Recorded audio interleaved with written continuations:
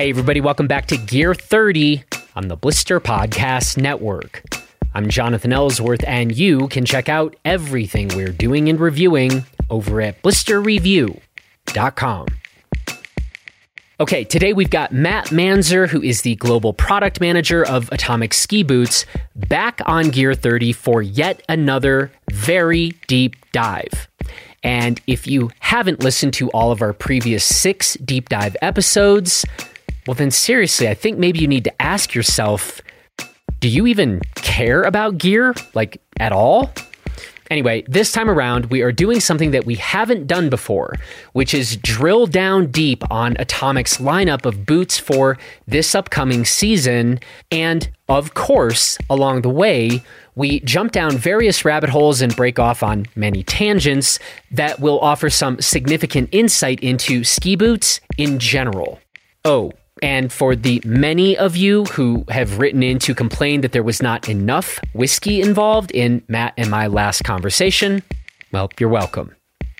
Now, just a couple of notes before we get going. First, registration for the Blister Summit is open, and we will include a link to the show notes in this episode for the summit. Now, Kristen Sinnott's husband and my good friend, Patrick, told me that the last time I mentioned the summit, I didn't actually explain what the event was. But I would counter that if you are so incurious that when we tell you that this is an event that we are certain that you will want to be at, and then you don't even take the next step to click on the link in the show notes of this episode or go to the navigation bar of our website where it very clearly says Blister Summit, well, then honestly, maybe you really just are not cut out for the summit, and it's better that maybe you just don't come. But for the rest of you who have the curiosity, that Aristotelian sense of thaumatzin, to click the link, well, then you are going to learn about this very kick-ass new event in the ski world that anybody who is about to listen to a 2-hour conversation about ski boots, well, that is the type of person that will 100% want to be at this event. So there. Patrick, was that better? And one other thing, whether you are coming out to the Blister Summit or you are planning to come out to Crested Butte this winter to do some skiing or snowboarding or cross-country skiing or fat biking or igloo tiddlywink playing, I don't know, there are now additional flights into the Gunnison Crested Butte Regional Airport, abbreviation GUC, and that is located in Gunnison, and that is the closest airport to Crested Butte. And once you land, you can catch a shuttle up to Crested Butte or Mount Crested Butte, which is where Blister headquarters are located and the ski area is. And then thanks to a phenomenal free public bus system here, you truly do not need to rent a car for your stay.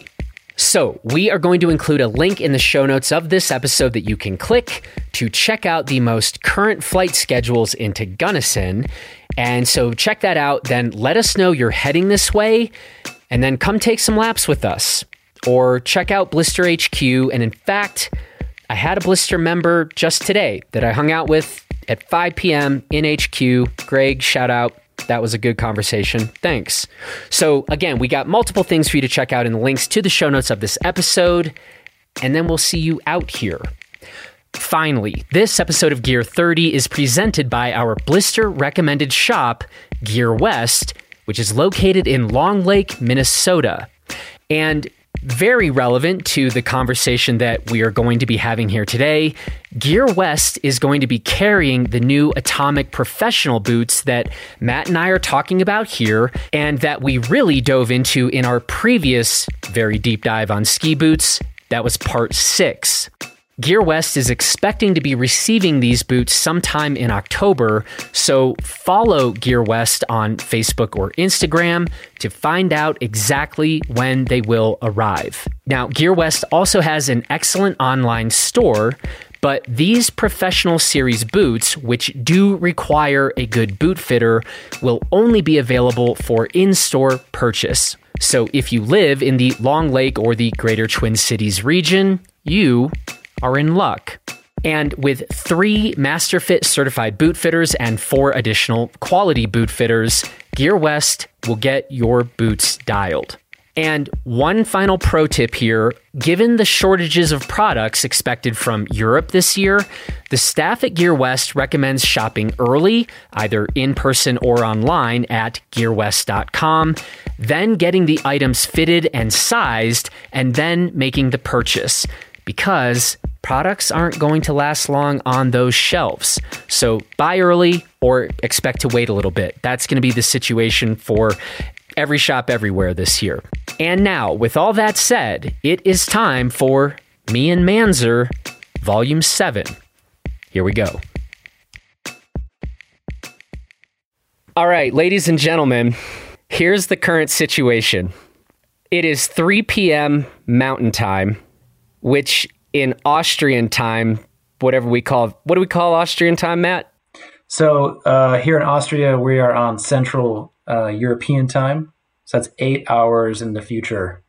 Yeah. Where you are. So it is now 3 p.m. my time, 11 p.m. Matt's time. Full disclosure, we've actually been on this call for 3 hours already. Yeah, my Friday is shot. There is and actually... mine is in full swing. Yeah. I was worried this was going to happen. I came down to my little podcast recording studio with just a tiny little dram of WhistlePig 12-year-old whiskey because I had not eaten any food today. And I was like, I know Matt is going to be, prepared. But then we ended up talking for 3 hours. And things just catching up as guys on a Friday night will. It's not, right? It's my work day, Matt. Yeah. So anyway, but again, current situation, we had a really interesting conversation about like the present World Cup DH scene and situation. And in fact, we now have an upcoming Bikes and Big Ideas podcast that we are looking to do together. Matt will be in on that one, and we'll have a special guest that we'll be working on getting. So we got that accomplished in the last 3 hours. We have caught up a bit. We have had some more whiskey. I ran out of my WhistlePig 12-year, and so I have transitioned to WhistlePig 15-year-old rye. Matt is bringing the heat as well on his end. What are you currently drinking? I am currently on a Scotch, so I'm more of a Scotch guy. So I got the Balvenie single barrel sherry cask 15-year-old. And I keep telling Matt, single cask, one type of thing. Very, very nice stuff. I keep telling Matt I'm not really a Scotch guy, and he keeps telling me I need to try this particular whiskey. I think for the bourbons that you like this is a really nice compliment. Something like this. Something non-peated, something sherry cask matured is right up your alley. Okay. Anyway, Matt, it's great to, be doing this again. I am still a little upset that my Friday just got blown to bits, but sometimes, it's just how things unfold. Sorry, not sorry. Yeah.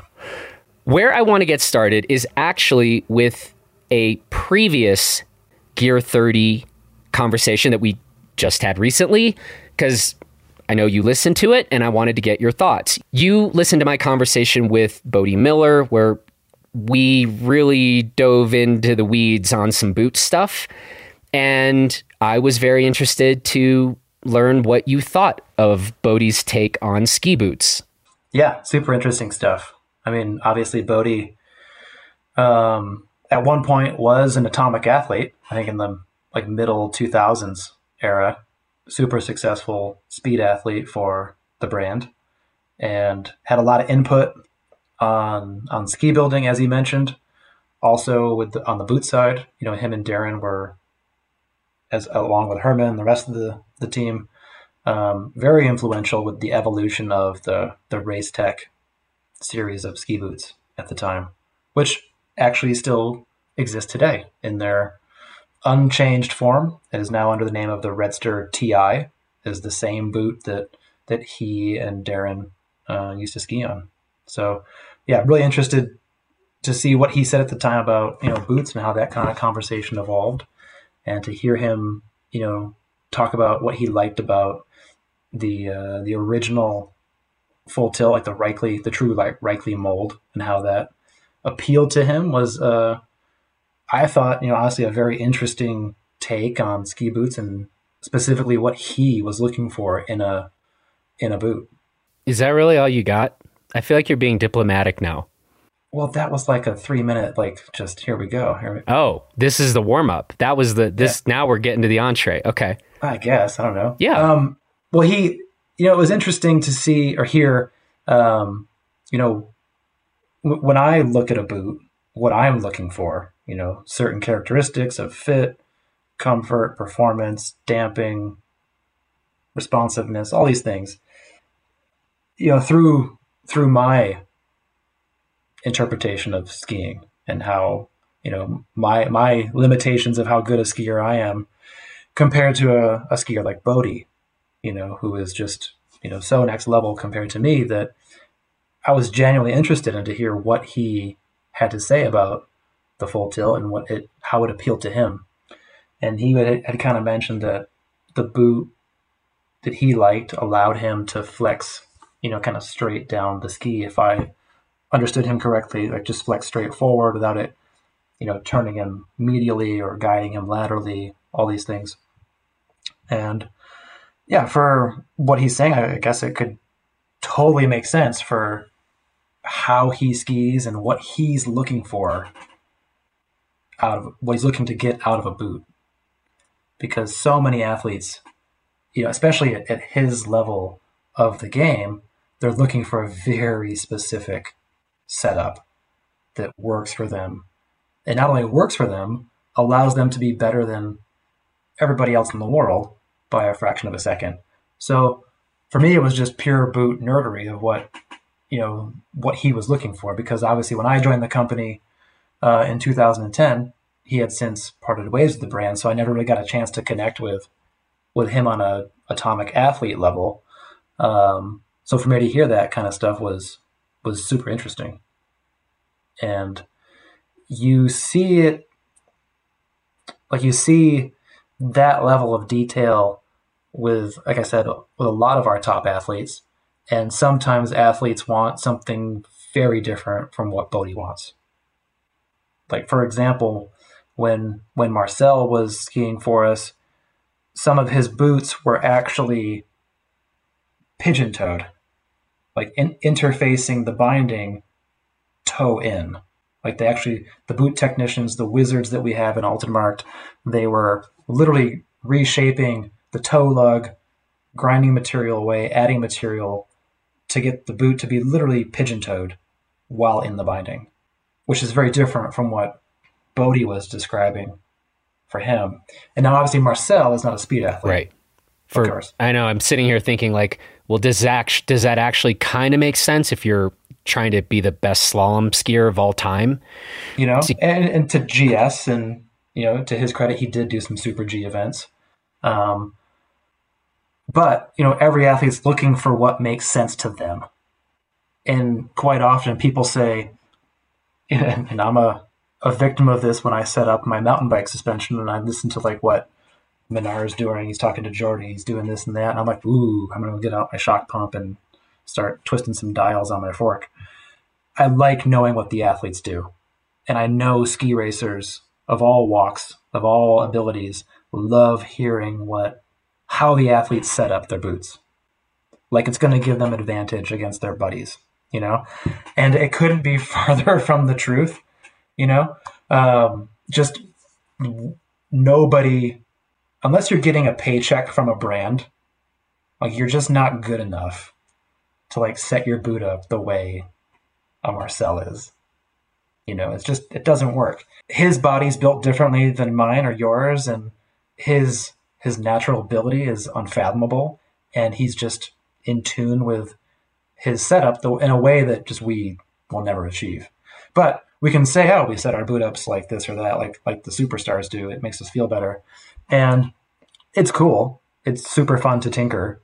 But you wouldn't believe the stuff these guys and girls do to their boots, to their skis for a race run. One of the things Bodhi actually used to do, I was talking to the binding guys about this recently because of this conversation. And they were mentioning that, maybe he didn't do this all the time, but at a certain point in his career, The binding AFD had like a male groove made into it that interfaced with a female groove in the toe lug of his binding or his boot. Like he was literally like clicked in a way that was very aggressive and very direct, in a way that we would never do that. But these are the things that this is the type of person who feels these things and literally needs the gear to be set up that way. And I just love hearing whoever the athlete is, whatever the gear they're using, just insight into their world, I think is just incredibly interesting. Yeah. So that conversation you had with Bodhi about a full tilt, even me as a Atomic product manager, I was interested in what he had to say. I thought it was just a super good conversation. And no matter who's giving insight at that level, it's just good to hear about it, I think. I mean, this season, I'm definitely going to punch coffee cans into the back of my boots and figure... Well, you should do front and rear, I think. Go next level. Yeah. Wow. Just turn my boots into like a 210 flex. Go like two sheets of Folgers coffee can up front. Well, this is... It's funny to say that, but it's really true stuff that was happening. AJ Kitt did that to his boots back in the day.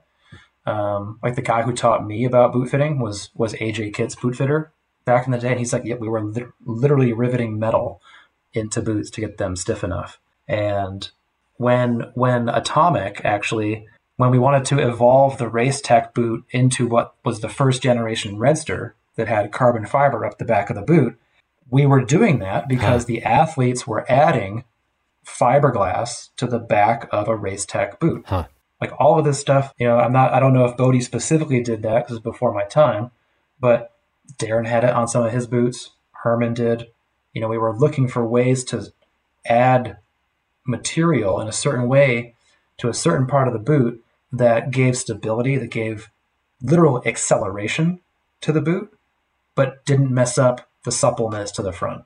Yeah, you see these things come to life in a production model in a certain way, but it's all coming from the wizardry and the sorcery that our boot techs do in the back, just to get fractions of a second faster, or, sometimes it's just give the athlete the confidence he or she needs to perform at the absolute limits of skiing.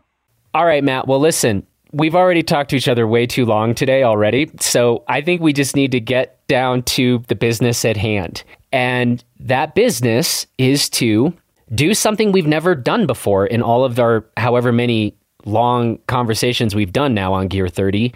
But that is to actually have you walk us through kind of the whole Atomic boot lineup for this upcoming season.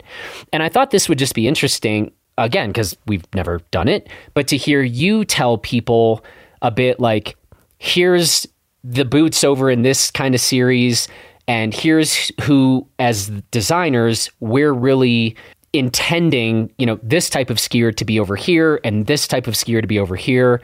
And I want to see how well you do this. So it's really just about my personal curiosity. Especially today. Right. On zero food. And it's, Yeah, just so people are aware, I had a bagel today. Yep. Today, even though it's Friday and we're like, hey, weekend, yay.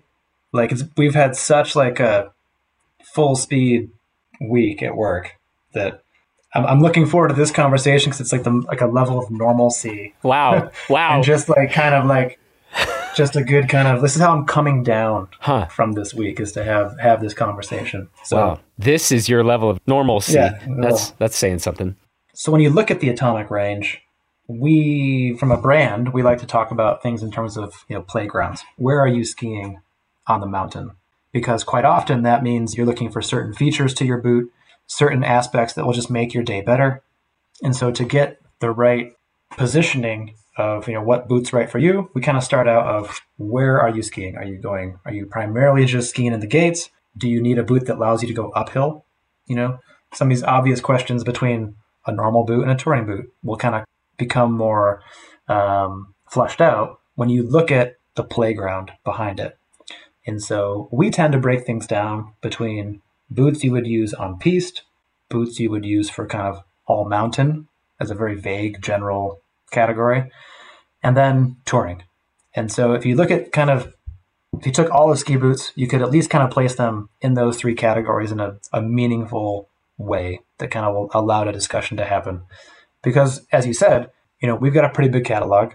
I think there's 120 boots. Holy cow. In the Atomic range, Wait. If you count up all the models. Yep. All the families, all the colorways. All the sizes? No, models. Dear Lord. Before you go down the size route, just getting into models. So it's a really big range that we have. And so if you're starting from zero, we like to say, okay, before we talk about how good of a skier you are, let's say at least where do you want to go in the mountain? Very good. So everybody's always a very good skier. Right. You'll never talk to a bad skier. I ski with 2 Folger coffee cans in the front of my boot. Double black diamonds all day. Yeah. Nothing less. But if we say, hey, I am looking for a boot that has the most amount of downhill performance, what do you got, Atomic? And, given our racing heritage, we've got some pretty killer boots. If you're looking to have absolute stability at speed, confidence at any speed, and incredible precision in your skiing. And I think we're the only brand, and to my knowledge, that actually has 3 different mold series, not just lasts, but mold series within racing. So we have our Redster TI, which is TI stands for Team Issue. It's just a name that's been around since the mid-2000s. And that is the boot that primarily the male athletes at Atomic ski on. So if you are a larger, taller, stronger skier, you tend to gravitate towards the TI. We have a boot called the STI. The Redster STI stands for Slim Team Issue. Oh, no. So, yeah. Oh, no. You can imagine that's getting narrower, lower volume. But the STI is unique in that it's actually built with for World Cup racing, a thin wall thickness. So this boot is designed for lighter weight skiers, shorter skiers, smaller skiers. Generally speaking, our female athletes ski the STI. So we're the only racing brand that actually has boots built for different sized racers. Not just sizes, but we literally took into consideration the wall thickness based on just the physics behind it. How big you are. How strong are you? So you could be an absolute ripping skier, but because you weigh 110 pounds and you're 5'0", a normal, typical World Cup level ski boot, which is designed for someone who's over 6 foot, 200 pounds, is completely overkill for you. You just won't be able to flex it and bend it the right way, and therefore you won't be able to make the turn that you're looking to make. So by the way, how slim is slim? When I said, oh no, it's because it hurt me, like imagining trying to ski this boot that would probably be crushing. But what is sort of the range of the lasts, or what would even be your standard or kind of start size be for the STI boot, assuming it's for a small foot? I could imagine does it work that you would go with like a 22.5 or 23.5 and then start, building out your widths on that, or all sizes in that boot are the same last? How does that work? Normally we start with size 26. Even for the STI? Nope. I'll just say, generally speaking, at Atomic, we start with a size 26. That's usually what we call the green light size. That's sample size for men. That's the first size to get dialed in. So we spend a year roughly trying to perfect that size. Then we make the other sizes over the next year before it's launched almost 2 years later from start to finish. But with racing, we tend to start with the main athlete we're focusing on, to be honest. And when Marcel was with us, usually we started with size 25 because that's the shell size that he used. Because I wasn't with the company when the TI was started, I'm not quite sure if it was 26 or 25. I'd probably guess it was 26 just because of thinking of Herman and Benny Reich back then. So it's probably a 26 that was developed in the 2002, 2003 season. But STI was purposely built for Marley's Shield. So Marley's Shield Reich, Benny's now wife. So she was our female superstar at the time. She just absolutely crushed it. And we knew that someone who's just built like Marley's was struggling with the TI. It's just too stiff of a boot, too thick, too burly.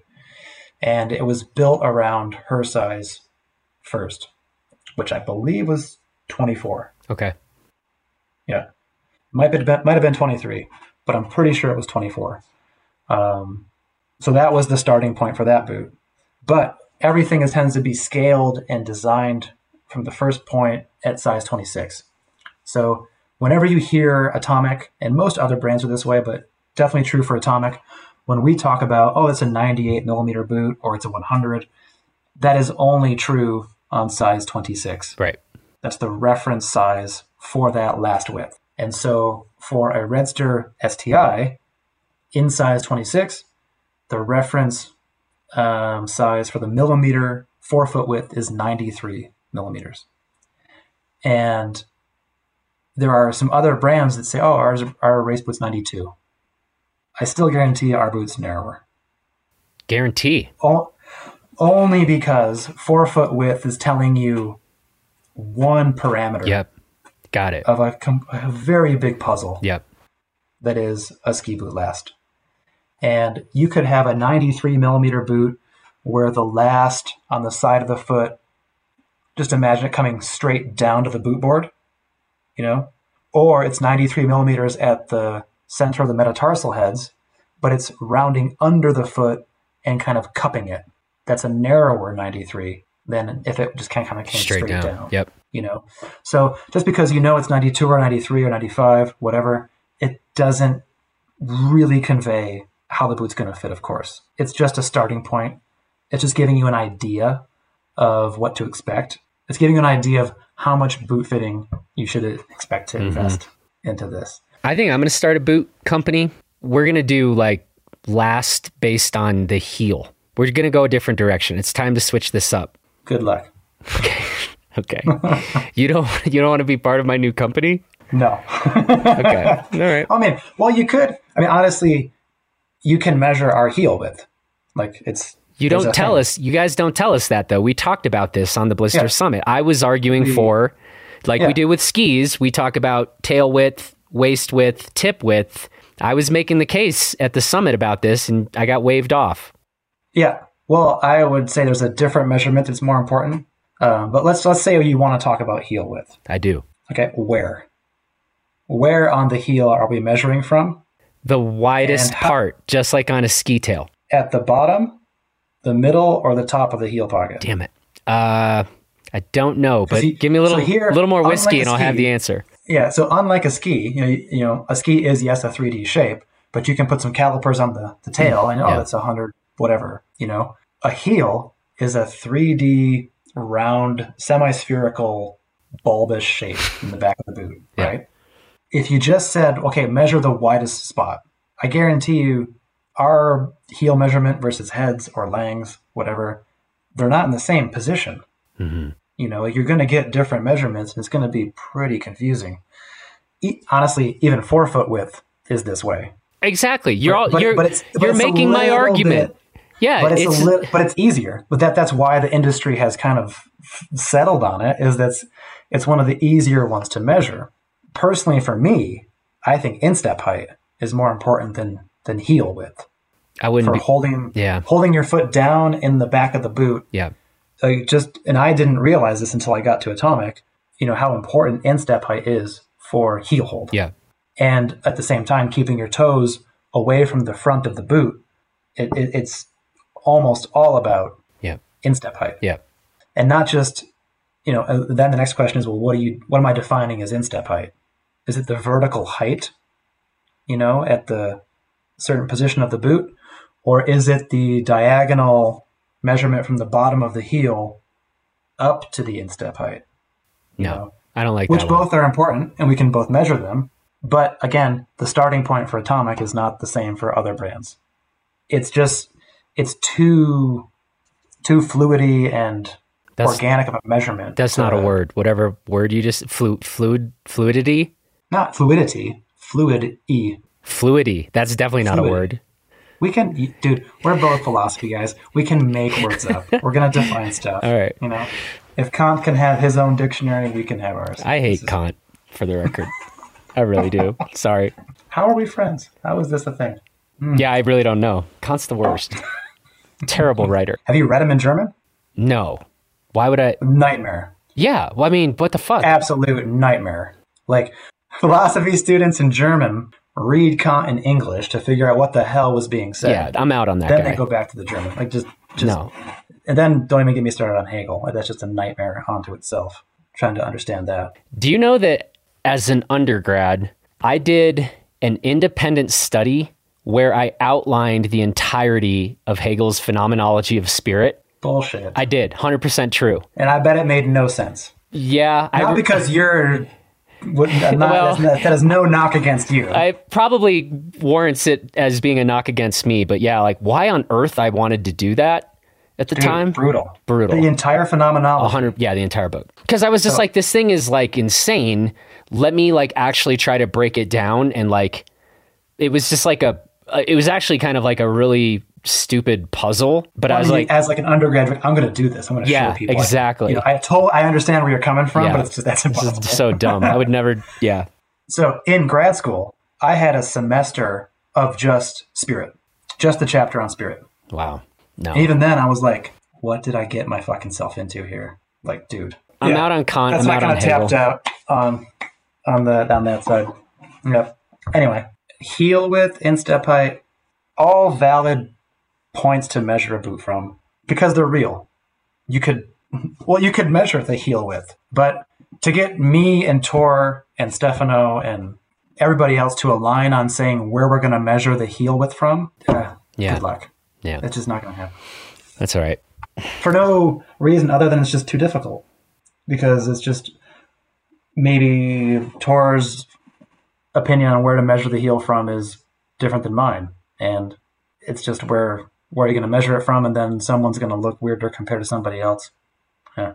There's more important things we can do than figure out that. And I think that's why no one's really done it yet, to be honest. There's bigger fish to fry. Already 30 minutes into this conversation, I'm sort of back into thinking like, I can't believe ski boots work at all. You know, it's kind of amazing when you're like, well, it's a wonder that we got this far. Yeah, it really kind of is. Okay, where are we going next? Well, so talking about STI and TI, so these we have two dedicated World Cup boots, different molds and different lasts.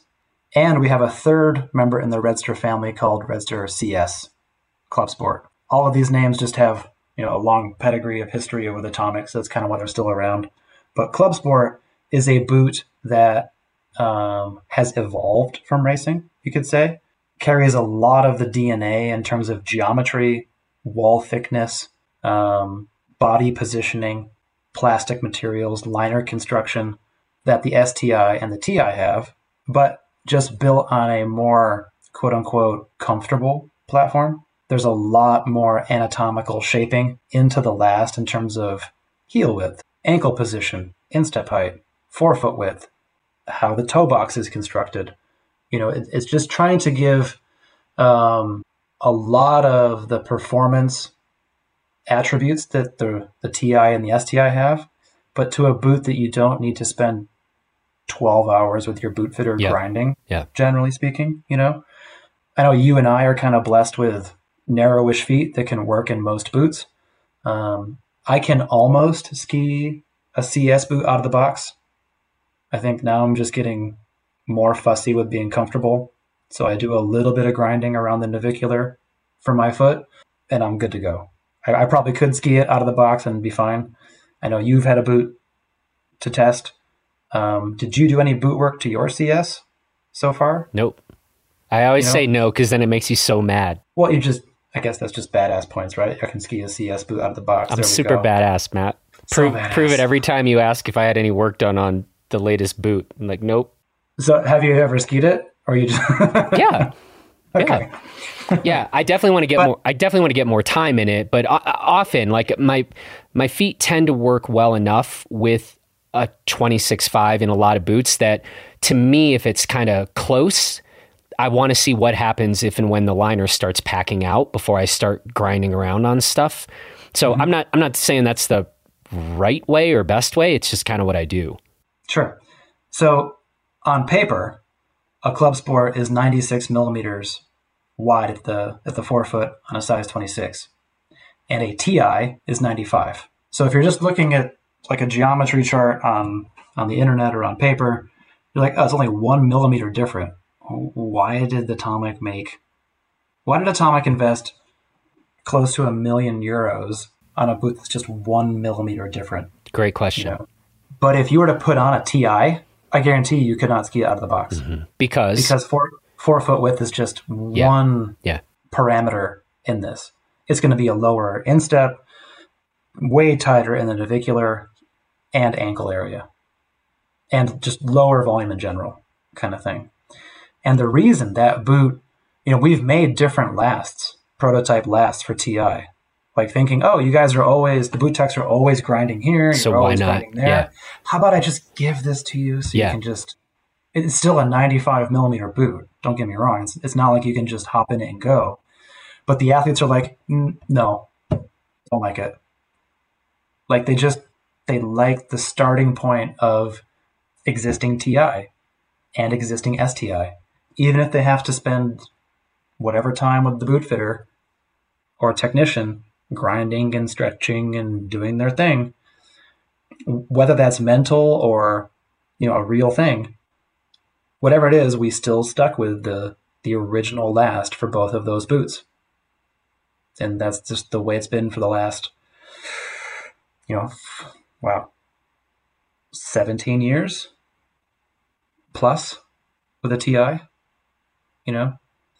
and but back to the point, it's only 1 millimeter different. It's not just 1 millimeter different. It's a whole different animal.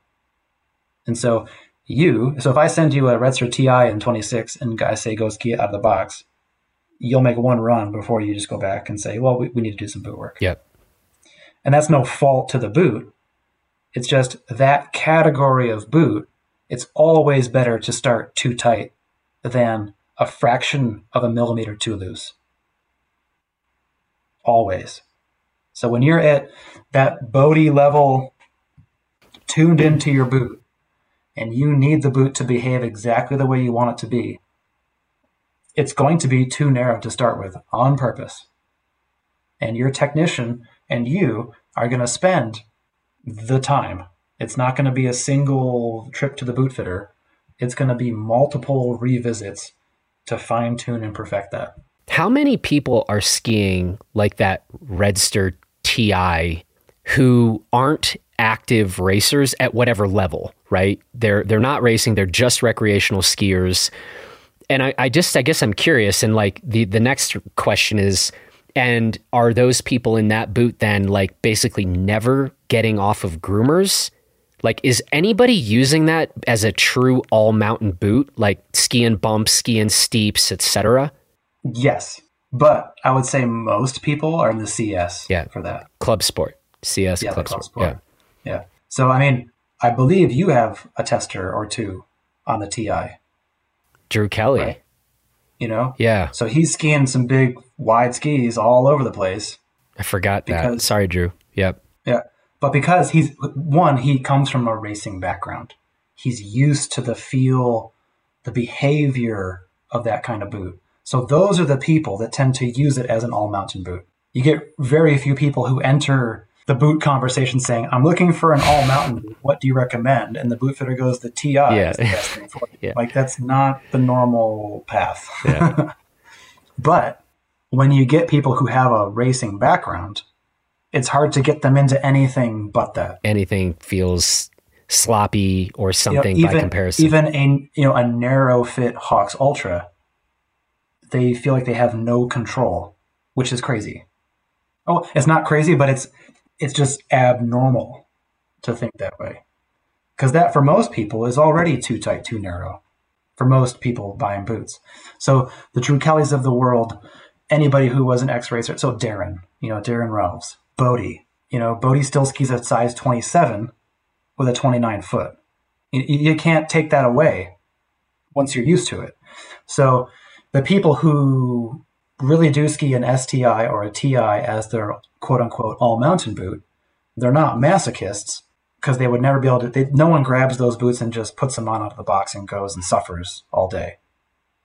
Everybody has their boot fit to them in that category. So it's just a matter of, are you looking for that type of performance? Are you willing to spend that type of time with your boot fitter? And do you have that level of boot fitter in your area is sometimes part of the hang up, For a lot of people, they just don't. So they never get exposed to a TI or even a CS in the range. But if you look to the Freeride World Tour, for example, most of the athletes, not just Atomic, but most athletes are in a Redster CS level boot or racier, whether it's Raina Barkered, he's in a Lang World Cup boot, most of the Atomic athletes are in a Redster CS. I think only Aymar Navarro is in an ultra extended. And even then, he's bouncing between CS and ultra extended, depending what he's doing. Ari Dracomi is in a Redster CS. It's all about what level of precision, what level of performance are you looking for? And then at some point in the conversation, sometimes weight kind of comes in. Some people who are, I spend half my day hiking around looking for snow. A 2.5 kilo boot is just unappealing. Yeah. I don't want to start there. Yep. Give me something more humane, More humane. But it all depends kind of these conversations of not just fit, but also of comfort, of performance, and how much time do you want to spend with your boot fitter to get this dialed in and working for your foot. For some feet, it's just simply not possible. You got some people that just have absolute hobbit feet. You might want to be in a Redster STI or a TI. It's just not in the cards for you, And this is also what you see at the World Cup level. Natural selection kind of has already taken effect. By the time you're skiing World Cup, you are not 7'6". You do not have a 115 millimeter wide foot in size 26. It just, you've left the conversation at a certain point before that, just because physics is fighting against you. Even if we made a World Cup level boot that was 110 millimeters wide, called the TI Hobbit, the TI Frodo, the Frodo Pro. Frodo Pro, there it is. The Frodo Pro. You're going to boot out. Yeah. You're going to lean the ski over and you're going to be dragging the whole lateral side of your boot in the snow. Even if you're a good skier, at some point, unfortunately, natural selection in World Cup racing is going to remove you from the equation because your boot is dragging every turn and making you slower than somebody else. So I often get asked the question, why don't we make a 100 or 102 millimeter race boot? Well, part of it's just there's only a certain amount of hours in the day, and we do make a few other boots, and we're trying to do some other things. But it's like, how many people who are racing, quote unquote, could use that? It's always this argument of, will we see the return or won't we? At a level, it goes back to business, For right now, we're pretty happy with the 3 Redster molds we've made and the 3 Hawks molds we've made to kind of cover a lot of skiers. And sure, we could maybe in the future make something a little bit wider in the CS world. But for right now, our whole range, looking at it holistically, we think the puzzle pieces fit kind of pretty good together. Where are we going next? Sip. Taking a sip. The decision to go TI or STI, you're usually wearing a speed suit. You're in the gates. Like, you live over in legit racing category. Let's look at skiers like you and me do I choose between a Redster CS and a Hawx Ultra? Both, relatively anatomically shaped, narrow boots that if you fit one, you can usually fit the other. So where do we go? And when we have a boot like a Redster CS, you start to now pay attention to not just the fit, but you might pay attention to the weight of the boot. You might pay attention to the sole that the boot has. Is it a replaceable sole or a solid sole? Meaning like a racing solid lug, no replaceable sole boot like a CS versus an Ultra that has at least screwed on grip pads, and it allows you to go between Alpine Norm and Grip Walk. These are the kind of things that now, ignoring fit for a second, there are somewhat meaningful features that might steer you one way or the other. And, me personally, I'm pretty spoiled. I have a few boots at my disposal. I could easily grab a Hawx Ultra or a Redster Club Sport and be super happy any day of the week. I've been tending to spend more time in a Club Sport, given some of the testing that we're doing, future projects. But, now that 5 years ago, I spent all my time in an Ultra Extended. Then as we make, a new boot each year, I do have to spend a lot of time skiing the new boot that we're making to make sure it achieves what we want it to achieve. So I spent a lot of time in an Ultra Extended. I recently spent a lot of time in the new Hawx Ultra that is coming to market for 21-22, and now also in a Club Sport, and really bouncing between those three boots that fit me. I hardly ever ski a Hawx Prime or a Hawx Magna simply because my foot, I would need to wear like a sneaker inside those to make it work for my foot shape. So, so for me, being a narrow-footed skier, I can pick between a Redster CS and a Hawx Ultra. So for those of you listening to this and be like, hey, I'm kind of in the same boat, do I go Ultra? Do I go Club Sport? You just have to ask yourself, does weight matter to you? Because it's almost 700 grams, I think, the difference between per boot between a new Ultra and a Club Sport. Does that matter? Do you care about that kind of stuff? Yes or no? It can kind of lead you one way or the other. Having a heavier boot, having a boot that just has more mass to it, you can treat that like point, click, and shoot, plow style skiing. It's like no matter what comes in front of you, between bumpy terrain, moguls, small trees, you can just kind of plow right through it. But there is a weight penalty. Yep. And that could matter for some people.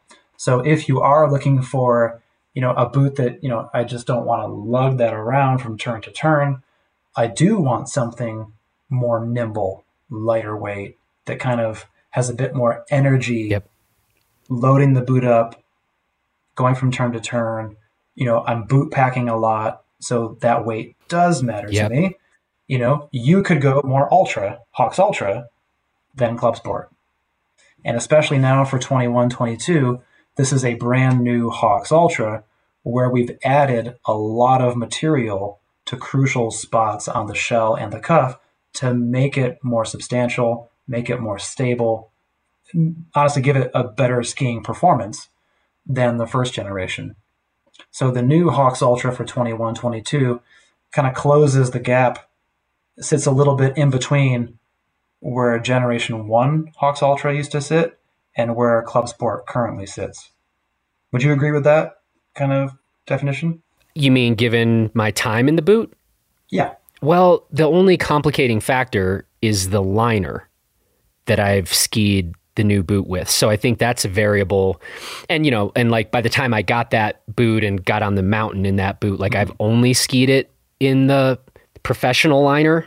Yeah. Mm-hmm. So I don't know if you want to talk about that. So so I would say I'm inclined to agree with you, but there is that caveat that I think is important enough to note or mention. Sure. So is this the right time? Or I guess we do it. talk a little bit about the liner variable?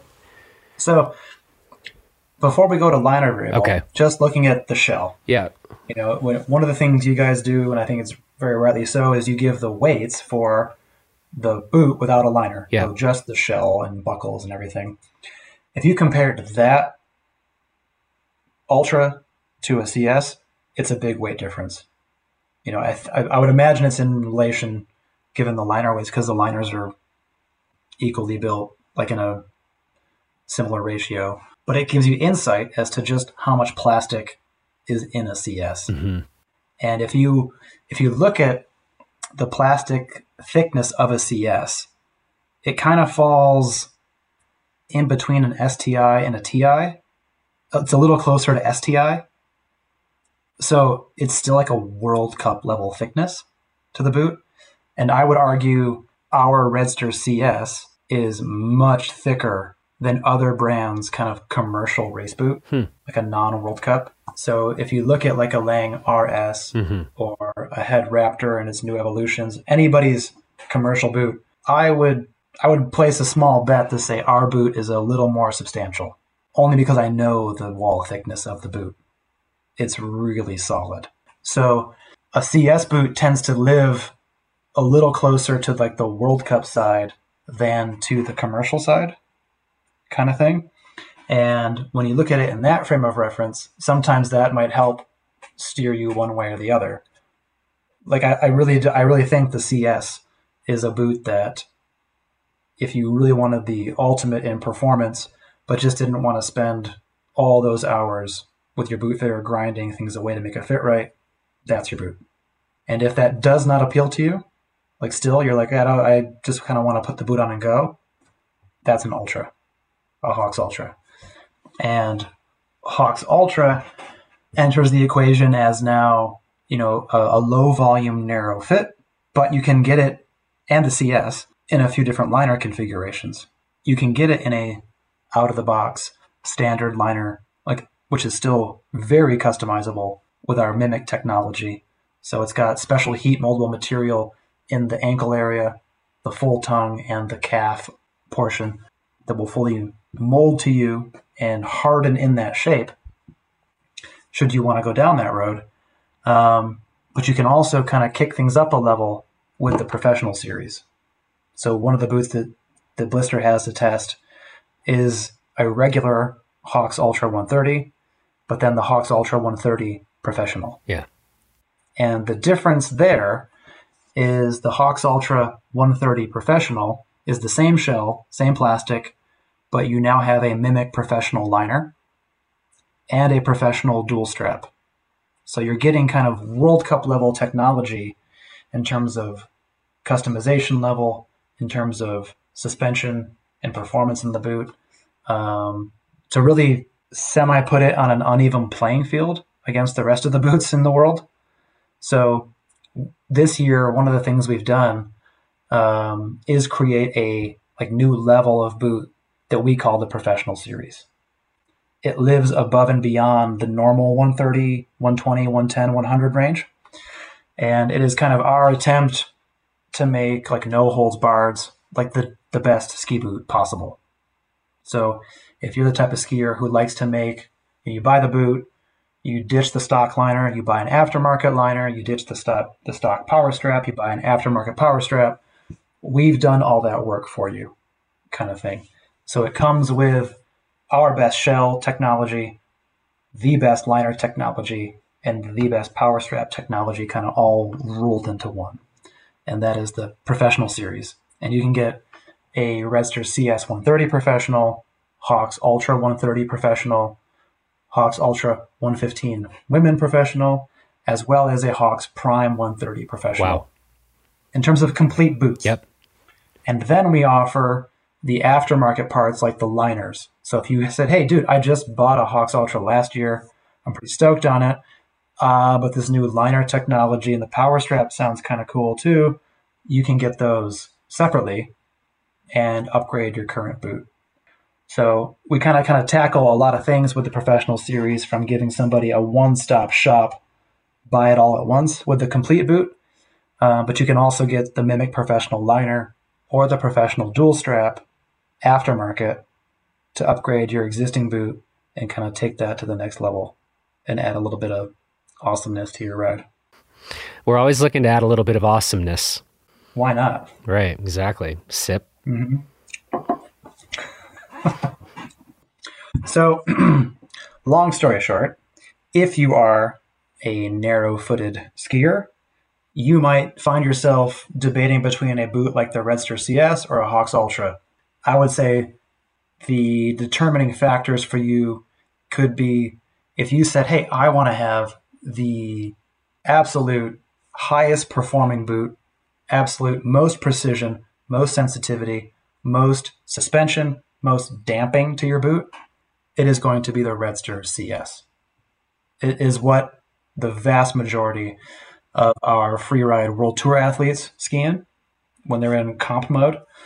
But you are seeing more athletes kind of gravitate towards the new Hawx Ultra because it has a 25% more stable shell construction, meaning it bellows less when you flex it. So when you are skiing not only fast on groomers, but skiing choppy, manky snow, it has the stability to just hold you up still.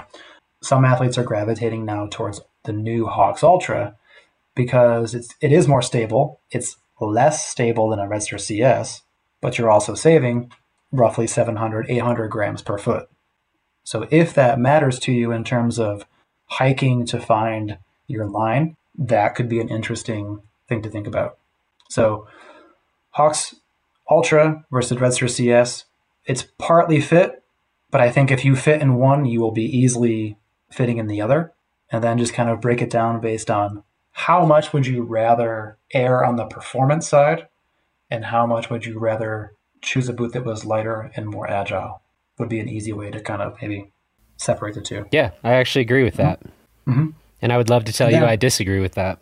You would? Yeah, just because, I'd like to call you out if I didn't agree.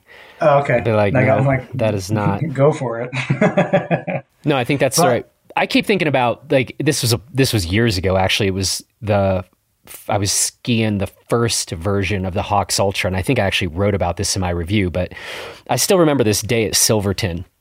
And I don't know what happened to me, but I was sick as hell.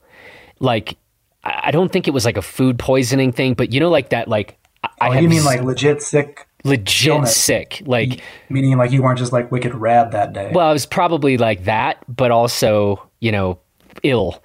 And, I like had, like when you're like, wow, my energy level is at like 3 out of 100, and it's Silverton. So you're booting, you're hiking to every single line. And I was just like, I am so freaking grateful that I'm in this lighter weight boot because we're walking a ton at high altitude and like, I got nothing today. Mm-hmm. So that actually was like a standout occasion for me where it was like, thank God I'm not in one of my typical, we're riding chairlifts, pretty heavy boot that I often kind of gravitate toward. So anyway, that's my little anecdote. I hope that was helpful to someone, one person somewhere in the world. There you go. Yeah. And along that lines, that's kind of a good way to describe all of the Hawx boots. Like I call it the regular Hawx family, the non-XTD boots. So whether you are a narrow foot, a medium foot, or a wide foot, there's kind of a Hawx platform that makes sense to that type of skier. And one of the things that's made us so successful as a boot brand is that we have this kind of shared platform across these three fits. And what I mean by that is there's something that ties all of these boots together. And it's a shared foot shape that we kind of start out with.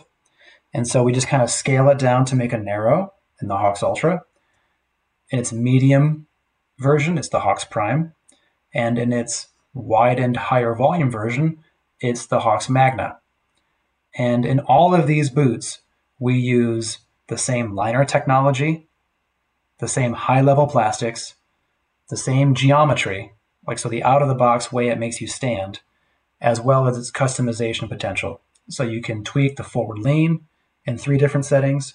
All the boots are memory fit compatible. All the boots can be traditionally stretched and ground. All the boots have dual-sided cuff alignment. All the boots now for 21-22 You can find Mimic liner technology in the Hawx Ultra, Prime, and Magna families up until a certain price point.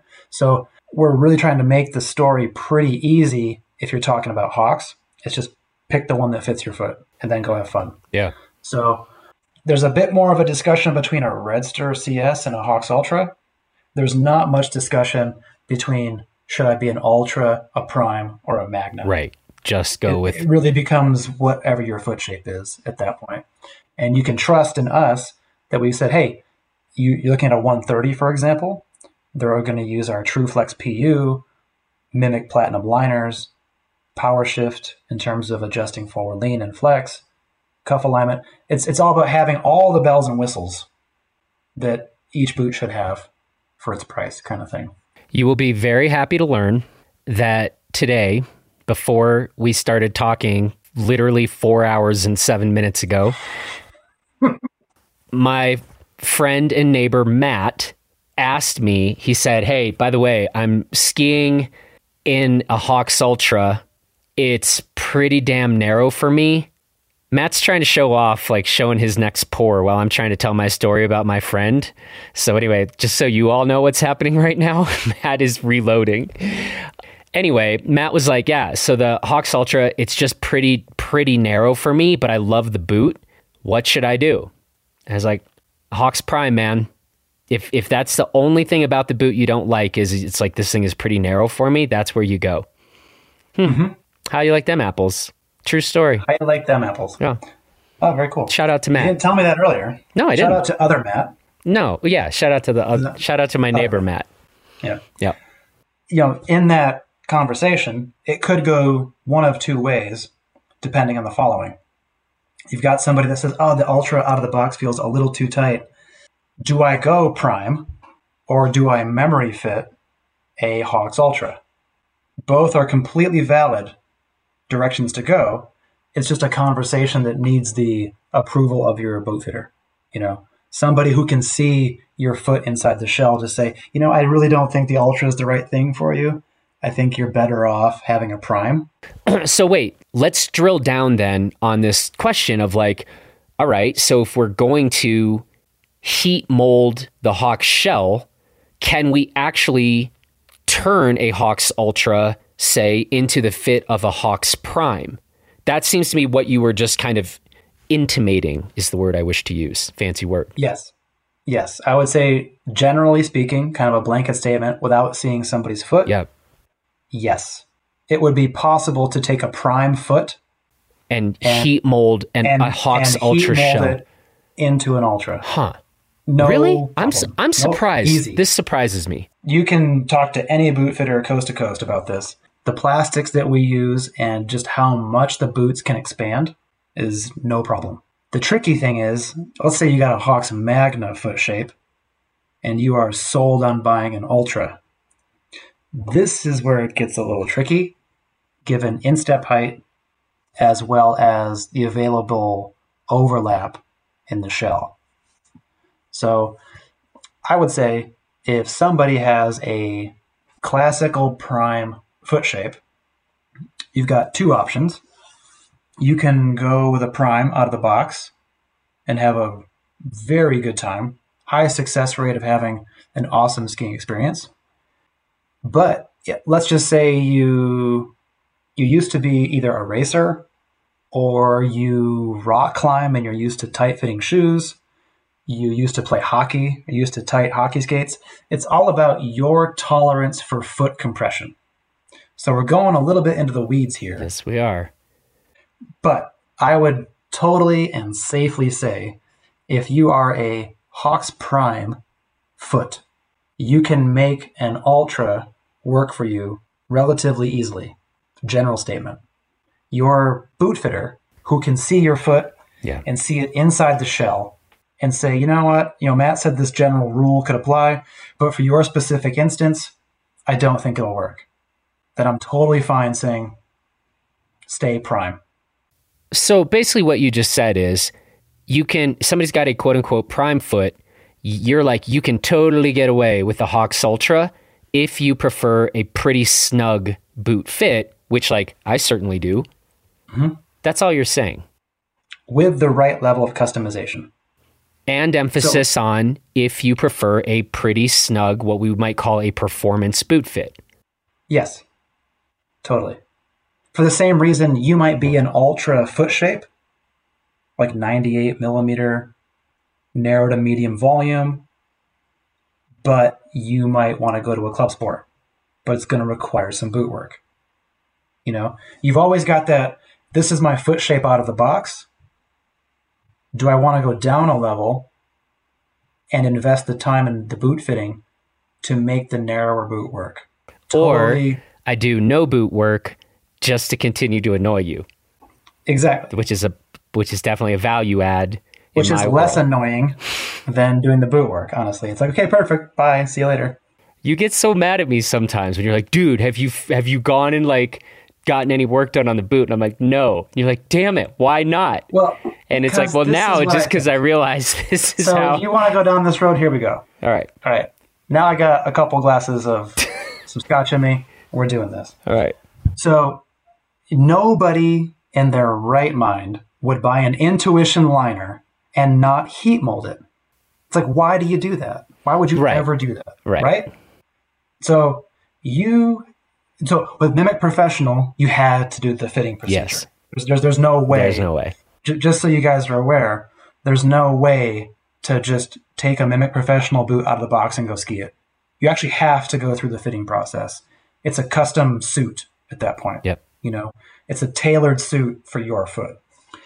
With a regular Hawx Ultra 130 or a regular Redster CS 130, you can wear it out of the box. But I guarantee you, it will just be better once you go through a basic heat molding process of the liner. Only because with our Mimic liners, it's not the foam that's molding to you, it's the special plastic that's in the liner around your ankle that will totally shape to your medial side of your ankle versus your lateral side of your ankle and harden in that shape. It's like getting as close to a foam liner that you can without going through the whole nonsense of getting a foam liner. Yeah. So when you tell me you just skied it out of the box and that's it, I'm like, awesome, dude. Like, it's like getting a mountain bike and just riding the stock suspension setting. Like, you should adjust it for your weight and your sag. Like, you should do this, you know? So while, you can just grab the bike and just pump it up to your recommended air pressure given your weight, there are some things you should tweak. Two things to get the most out of it. Normally, Matt, I'm a pretty freaking busy guy. Most days, I don't have, say, time to spend 5 hours on a conversation. You're talking to an equally busy guy. You're falling on deaf ears here. Now, the other thing where the analogy breaks down with mountain bike suspension, if you ski a liner enough, you will start to mold that liner and break it in naturally. This is where you're partly right, partly wrong. Mostly right. You're going to break in the foam, no question. You're going to break in the what we call the vamp material, like what makes the outer of the foot portion, like the stuff you can touch and feel. You'll break that in. You will not break in the Mimic material. It's heat molded plastic. It's like you saying, "Oh, I'm going to break in this shell by skiing it." I do that too. Powerful skier. That's the whistle pig talking. Yeah, right there. It is. It instills confidence. So this is, every brand says we got something special and unique, blah, blah, blah. I really mean this. The Mimic liner technology, you can't break in by just going to ski it. A heat moldable liner, and this is no slight to Intuition or CDOS or anybody who makes like an EVA style liner, your body heat will soften the foams and you will break it in as you ski it. And anybody who skied any liner knows this. Like, the foams pack out, they break in, meaning they shape to your foot. The stuff that makes a Mimic liner possible won't do that. It requires an oven to do that. So that's why I'm kind of pushing you towards this, that you really should do it, because it is different from everything else that we've ever had in the liner world before. And once you do it, you'll totally see what I mean. Because like a shell, again, you're not going to break in the shell by just skiing it into shape. This just doesn't work. I mean, the other part here, though, is that we have to make this telemark video pretty soon. And probably after that, I might just go full telly all the time, in which case then I also wouldn't need to get that boot molded. Well, then I'll just send boots to Luke instead. Okay. As you can't see it, viewers, but he rolled his eyes in despair at that. Yeah. All right. I will get... Last season was crazy. Well, let's back up. Yeah. Real talk.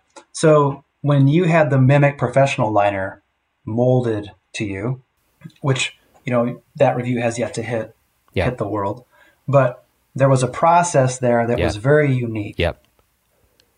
And the regular Mimic process, to be fair, is almost half of that. Right. So, as a boot fitter, part of me is like, hey, if you love the way a boot feels out of the box, stop.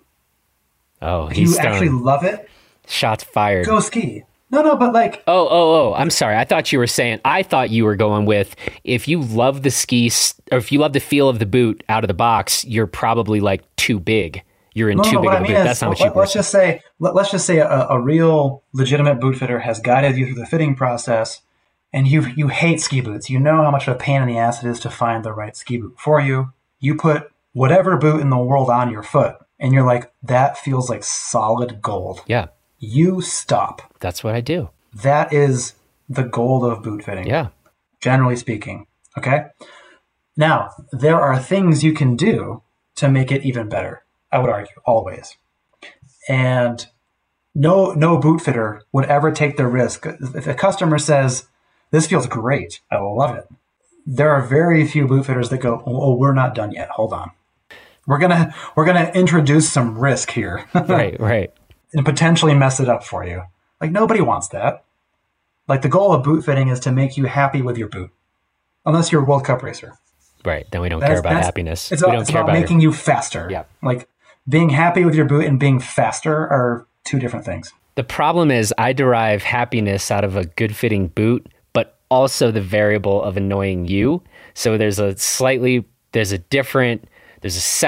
part of the happiness equation. I hate to burst your bubble. I'm going to live my life totally fine, whether you find a boot that works for you or not. These boots are working. Perfect. Now I'm happy. And so what I'm going to... That was a little bit of reverse psychology there, just to get you to say that. And what I'll do, and this is our process, and again, like I got into the boots fairly late into the season, and last season was insane with like the Blister Summit and everything else going through, like launching that.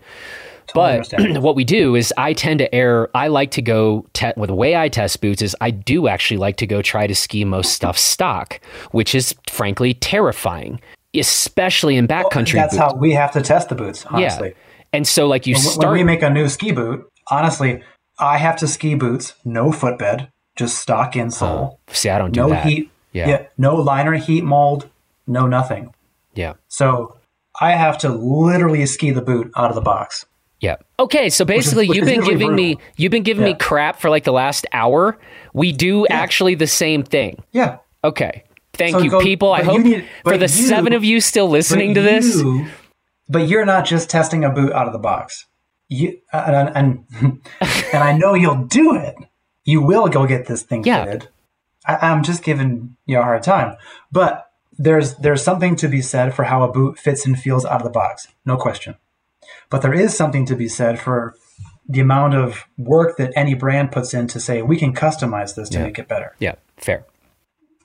And I think when people who buy any boot, to be honest, work with their boot fitter to learn more about what's going to make that boot work better for their foot, there is fantastic technology now that wasn't there 5 years ago that will help them enjoy that boot even more.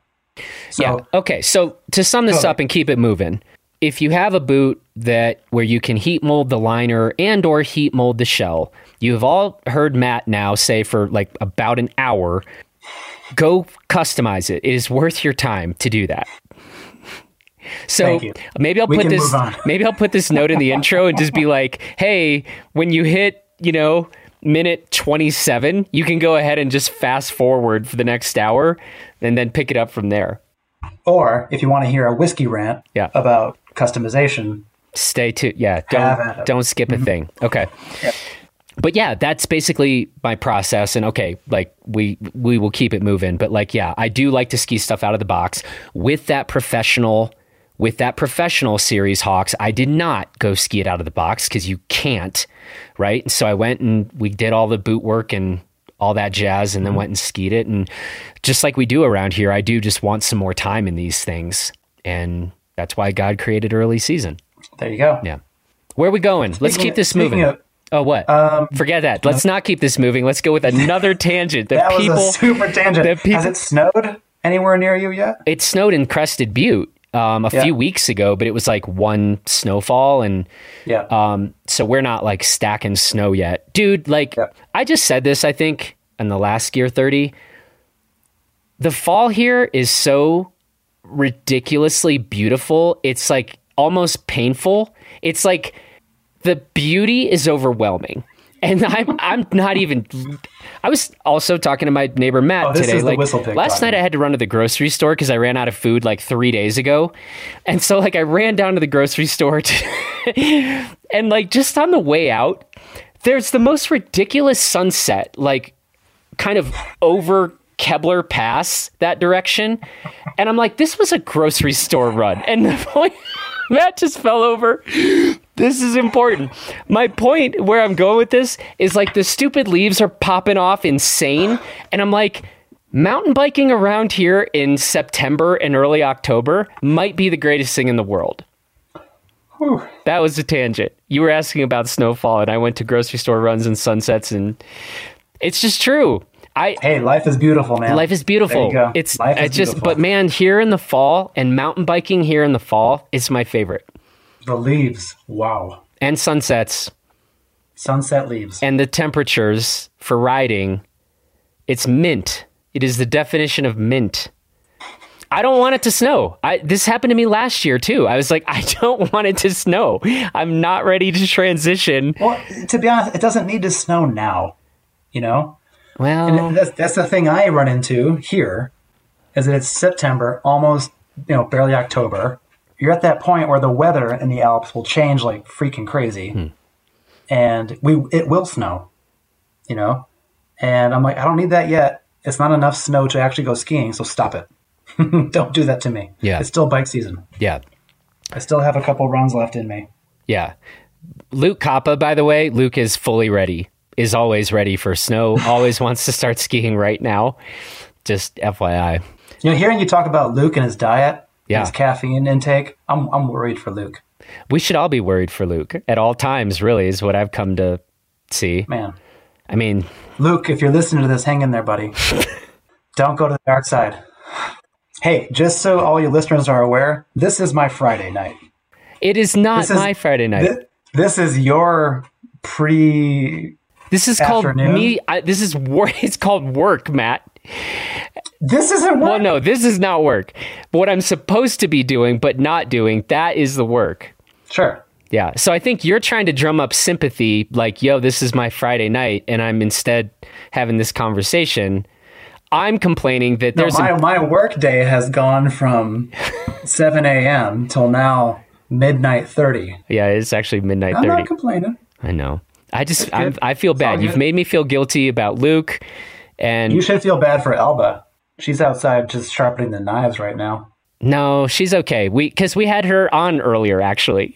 The people aren't going to... You cleared it. Yeah. You're like, this is okay, right? We're okay. So we're good now. No, she's very sweet, and you're lucky to have her in your life, and that she's so understanding. But how could she not be? Because, we're doing this Gear 30 podcast instead of you hanging out with your lovely girlfriend. She's just jealous she's not here right now, probably. That's right. What I think. Getting to, not so much probably for you, but to get to have a lovely conversation with me. Well, I mean, She's actually the more interesting person. Let's just be frank. She is. No, for sure. I'm on that side. Yeah, for yeah, sure. yeah. She's definitely more interesting than you. So the fact that you and I can get into this that my dad thinks she's a spy. I mean, I kind of think that too. Yeah. Yeah. Everybody does. So we're kind of blowing her cover. The CIA is probably going to be pretty pissed. Yeah. But so my dad, super tangent here, he was a ranger in Vietnam and actually taught at the ranger school. So he's very high level, knows his shit. And he's like, the first FaceTime we had between Alba and my parents, afterwards he's like, that girl's a spy. That's amazing. He's like, don't fuck this up. Yeah. You're going to be gone. Yeah. Yeah. They're like clear liquid poison stuff. Dude, like, I'll just disappear. There's just no body after this. Oh, no. Yeah. Well, now that you said that, if you disappear, I'll probably know what happened. So then I'm going to disappear. Yeah, you're in now. So, sorry. Because I do not really believe that much in your ability to not mess up that relationship. So that means you and I are both basically dead. Whoa. Harsh. We should have eaten more food today. Apparently. Yeah, we definitely should have. Wow. All right. I don't know what's going to get put into the podcast. Oh, that's all staying. That's all. That should stay. That should stay. She'll appreciate the shout out. Yeah. You know? But then murder you and then me. But appreciate it still. Yeah. So she'll be fine. She will be appreciative and we'll just be dead. Yeah. But we did. She said, I can come to Austria and I'm going to stay with you guys at some point. No, because we'll be dead. All right. That's when she's going to kill us. Oh, man. So now I can't come. Such a nightmare. Okay, well, we'll figure it out. When you get here, we'll figure it out. Okay. We'll have a plan. Oh, man. It'll be 2 against 1. This is the worst podcast ever because it's literally going to result in our deaths. And so by definition, that means it is the worst podcast. Okay, well, maybe before we die, we'll talk about some boots again. Yeah, let's keep it moving. So, we just had a lovely conversation about the Hawks family. Yep. Maybe from regular Hawks, somebody might be interested to say, well, what do I do if I'm between a regular Hawks boot or a Hawks Extended? Okay. The XTD family. Yep. So, the simple way to think about Hawks Extended, whether that's the Ultra or the Prime Fit, is that Hawks Extended is kind of blending the worlds of alpine and backcountry together. So you're seeing all of the fit, all of the geometry, all of the alpine performance of the regular Hawks family married with these backland features that we have in ski touring. So you're seeing our free lock, ski walk mechanism, frictionless pivot that binds the cuff and the shell together, as well as different types of grip walk soles and tech inserts, all this stuff. So here it's really all about talking and weighing how off-piste and on-piste and touring am I going to get with my setup. So with Hawks Extended, you're looking for that kind of elite level, all mountain boot / touring boot that can do a bit of both. And so we like to position those boots as kind of that. If you had to pick one boot for touring and all mountain, it would be a Hawks Extended, so to speak. And that was really the goal of the boot, was to give the same fit, same skiing performance, same geometry, everything about regular Hawks into the touring world. Because at the time when Hawks Ultra Extended came to market, you really had to pick between an alpine boot that fit a certain way and a touring boot that was a different way. So there was a real disconnect between those two, and people knew it. People were like, well, my touring boot doesn't fit like my alpine boot. That was really the thing we tried to solve with Hawks Extended. And for this year, Hawks Ultra Extended is basically a carryover. So there's no real changes to it. Same colors, graphics, fit, plastics, everything. There are some new additions in Hawks Prime Extended. So one of the things that the North American market did last year, primarily the US market, was they just brought in the tech insert flavors of Hawks Prime Extended. So a 120 and a 130 model. But in Europe, we had we had the 110, 100 and below without tech inserts. And just the way everything landed with COVID happening and ski resorts not being open, everybody wanted a boot with like legit touring capability. So the boots that didn't have tech inserts, those are now dead. Those are gone. So if you're looking at a Hawks Ultra Extended or Prime Extended, every model will now have tech inserts built into it. And one of the things that people need to be aware of is we're doing something a little new in the ski boot industry from how it arrives to you out of the box kind of setup. You will notice in the naming of Hawks Extended a new abbreviation, CT or HT. And this has some real world binding applications based on what kind of binding you're using. So CT stands for complete tech. It means there's tech inserts in the toe and the heel of the boot, kind of a traditional setup of things. But at the very opening price point, you will see Hawks Prime HT, hybrid tech. So this is tech inserts that are just in the toe of the boot, not in the heel. So for anybody using a shift binding, a Kingpin, a new Duke PT, or a cast setup, those bindings only require tech inserts in the toe, not the heel. So I think we are the only manufacturer making boots that actually kind of correspond to that setup. And that is new for this year within Hawks Prime Extended. First of all, thank God someone is introducing more freaking initials and stuff in boots, because Lord knows we needed more. Lord knows we've been running a real global shortage on that front. So this is only for Prime, not for Hawks Ultra Extended. So the Ultra Extended, given its fit and honestly price point, it tends to be positioned for a more core audience. Prime Extended, because of its fit and the price points it goes down to, has a much broader appeal. And originally, we thought, Prime Extended, just like Hawks regular Prime, appeals to so many people. Yep. How you define all mountain, for some people, is just skiing on piste. Right, which is not all mountain, and those people need to learn they're wrong. But those people think I'm skiing all over the mountain on all the trails, therefore all mountain, right? Wow. But that's a real thing that people think. Wow. And we made, in the first year of Hawks Prime Extended, some boots with tech inserts and some boots without tech inserts to kind of appeal to both of those skier types. And the reason we did that, the reason we built the molds in that way, because you have to kind of go into the whole project being able to say, okay, we're going to configure the molds and build them in such a way to allow for tech inserts and to take that out and have a normal non-tech insert interface kind of thing. And not many brands are kind of thinking this way, to be honest. And to have the appeal of Hawks Prime on a global scale applied to Extended, we thought that would have been a good way to go forward.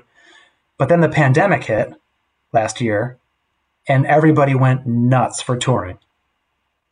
Ski resorts were either fully closed, or they said, we'll allow you guys to hike up or skin up, but it's all on you. Like, we're not going to prepare anything and do anything. And so we quickly realized we have to add tech inserts to Hawks Prime Extended. And the reason we're doing this for Prime Extended is because Ultra Extended simply isn't built this way. It does not have the modularity or the Lego capability to say, yes, tech inserts or no tech inserts or just in the toe. But we kind of thought this way for Prime Extended. And so we have the capability to do this. We have the potential to say, hey, Are you somebody who's buying a 2,000 gram ski boot going touring? Now, just extend that out. Paint the picture of who is buying a 2,000 gram ski boot. Are they buying a 300 gram low-tech binding? Typically not. They're probably, if they're ever going to buy a touring binding, it's going to be something in the hybrid category, which is tech inserts in the toe, normal heel in the rear.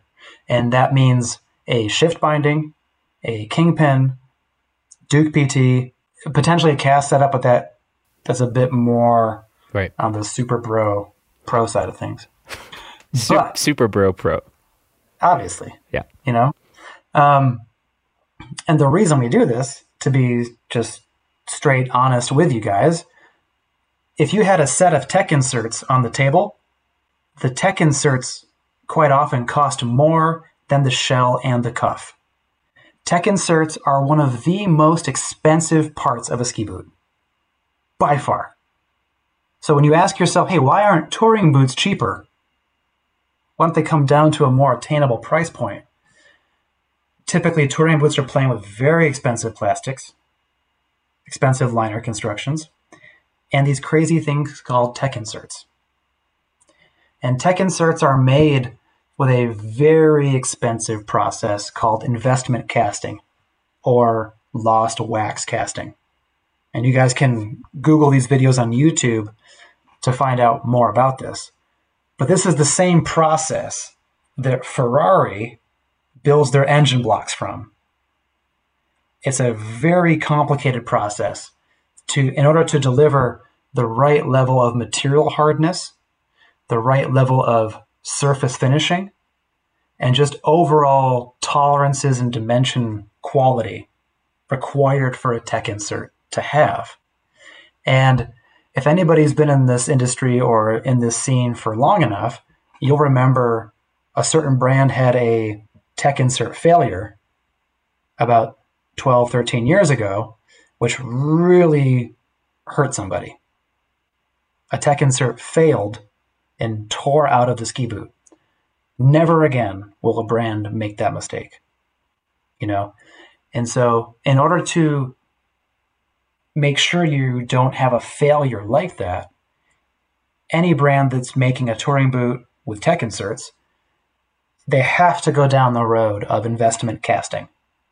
And it is just incredibly expensive to do this.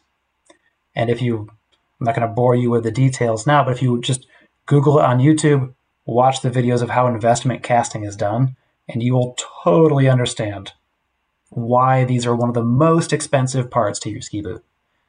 These little metal parts in the toe and the heel. And when you think of it that way, you know, from a business, from a specification standpoint, especially with a boot that weighs 2,000 grams, you know, you start to think about who is that touring skier who's buying a full PU 2,000 gram 100 flex ski boot. Oh, 100 flex. Okay. Yeah. Well, maybe. We'll see. Sorry, I was raising my hand, being like, who buys a 2,000? You heard 2,000 grand PU. You're like, and I was like, I'm in. Oops. But, you know, touring skiers, you know, as much as we don't want to talk about weight in a good way, you know, touring skiers very much say, hey, I want this type of ski with this type of binding with this type of boot.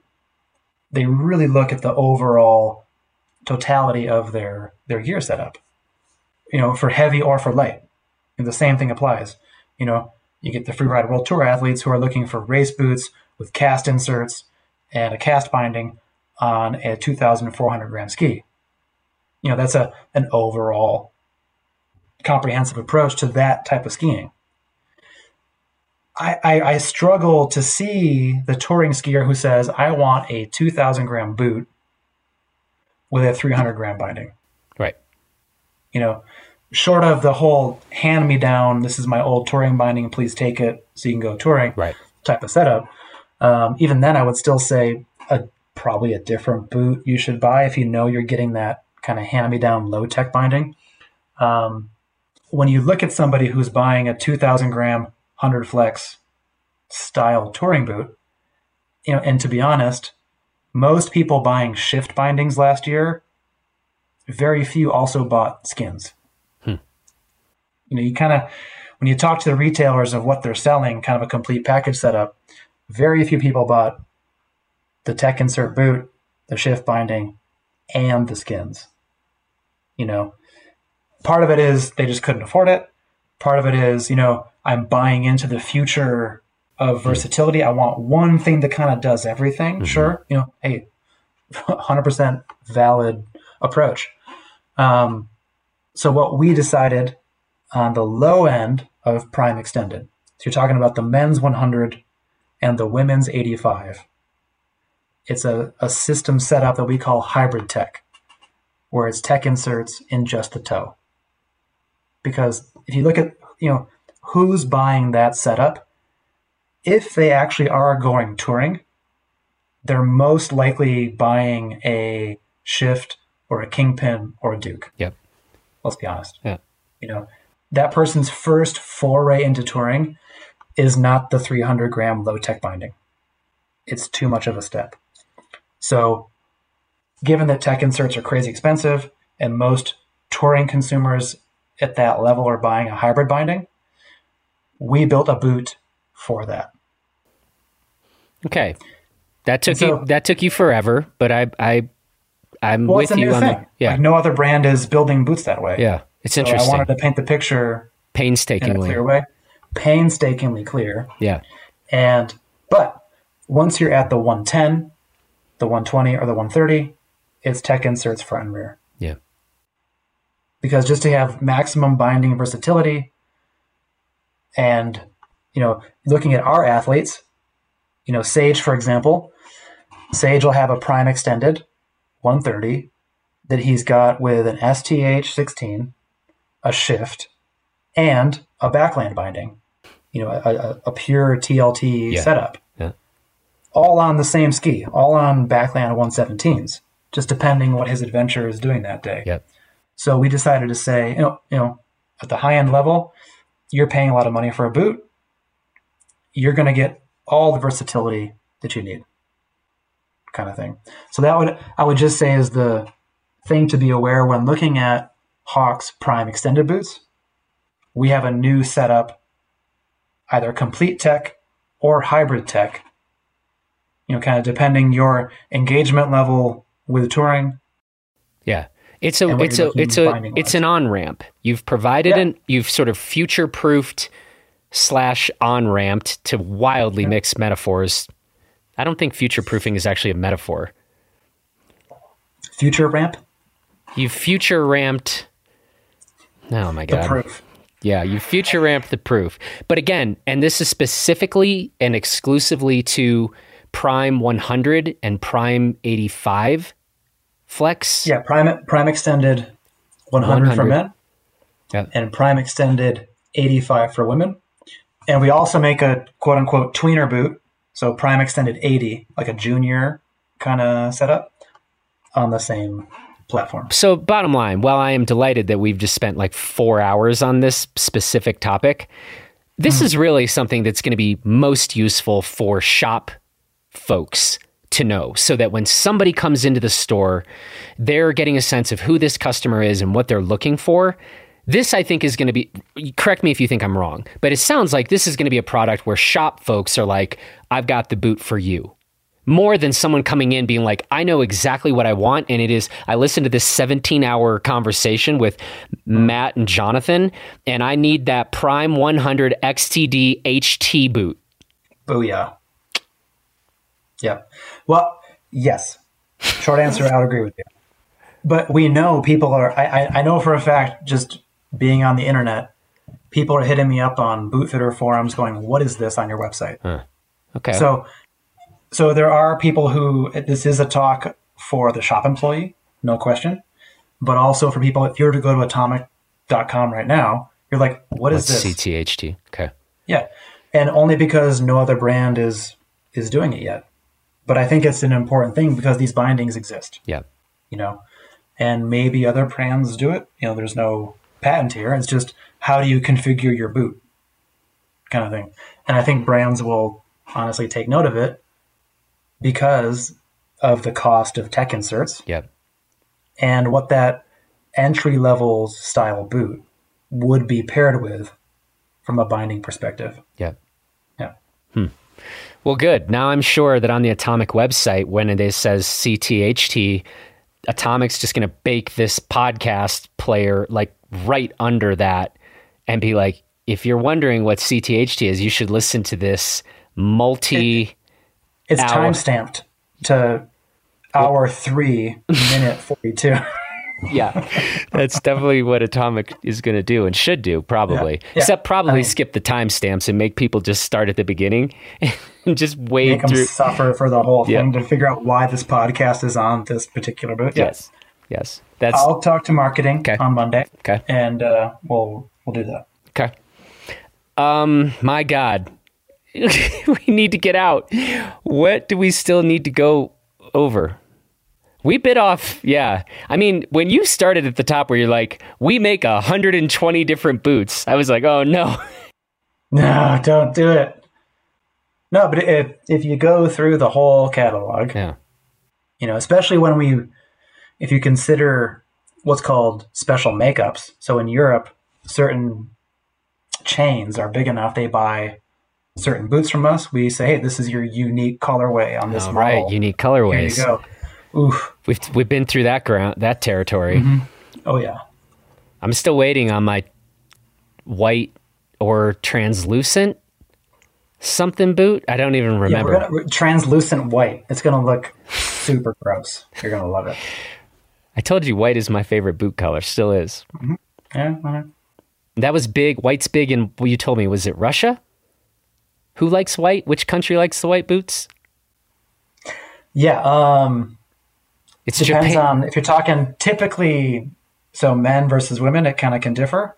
Okay. But Russia, I would say, is if you got a white boot, solid gold. In Russia. Yeah. All right. I need to ski. Japan is blue. That's right. Which is bad for us. Yeah. Red. It's like, gross. So I need to start skiing exclusively in Russia. There you go. St. Petersburg. Yeah. That kind of You know.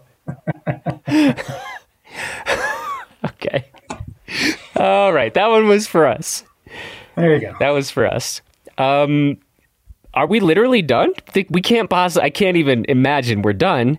Is that it? It depends how many Backland listeners you have. Oh, we should definitely go Backland. Yeah. Okay. Yeah. People care. This will be honestly pretty quick. There is not much new to Backland because last year was a pretty good step up for the Backland family.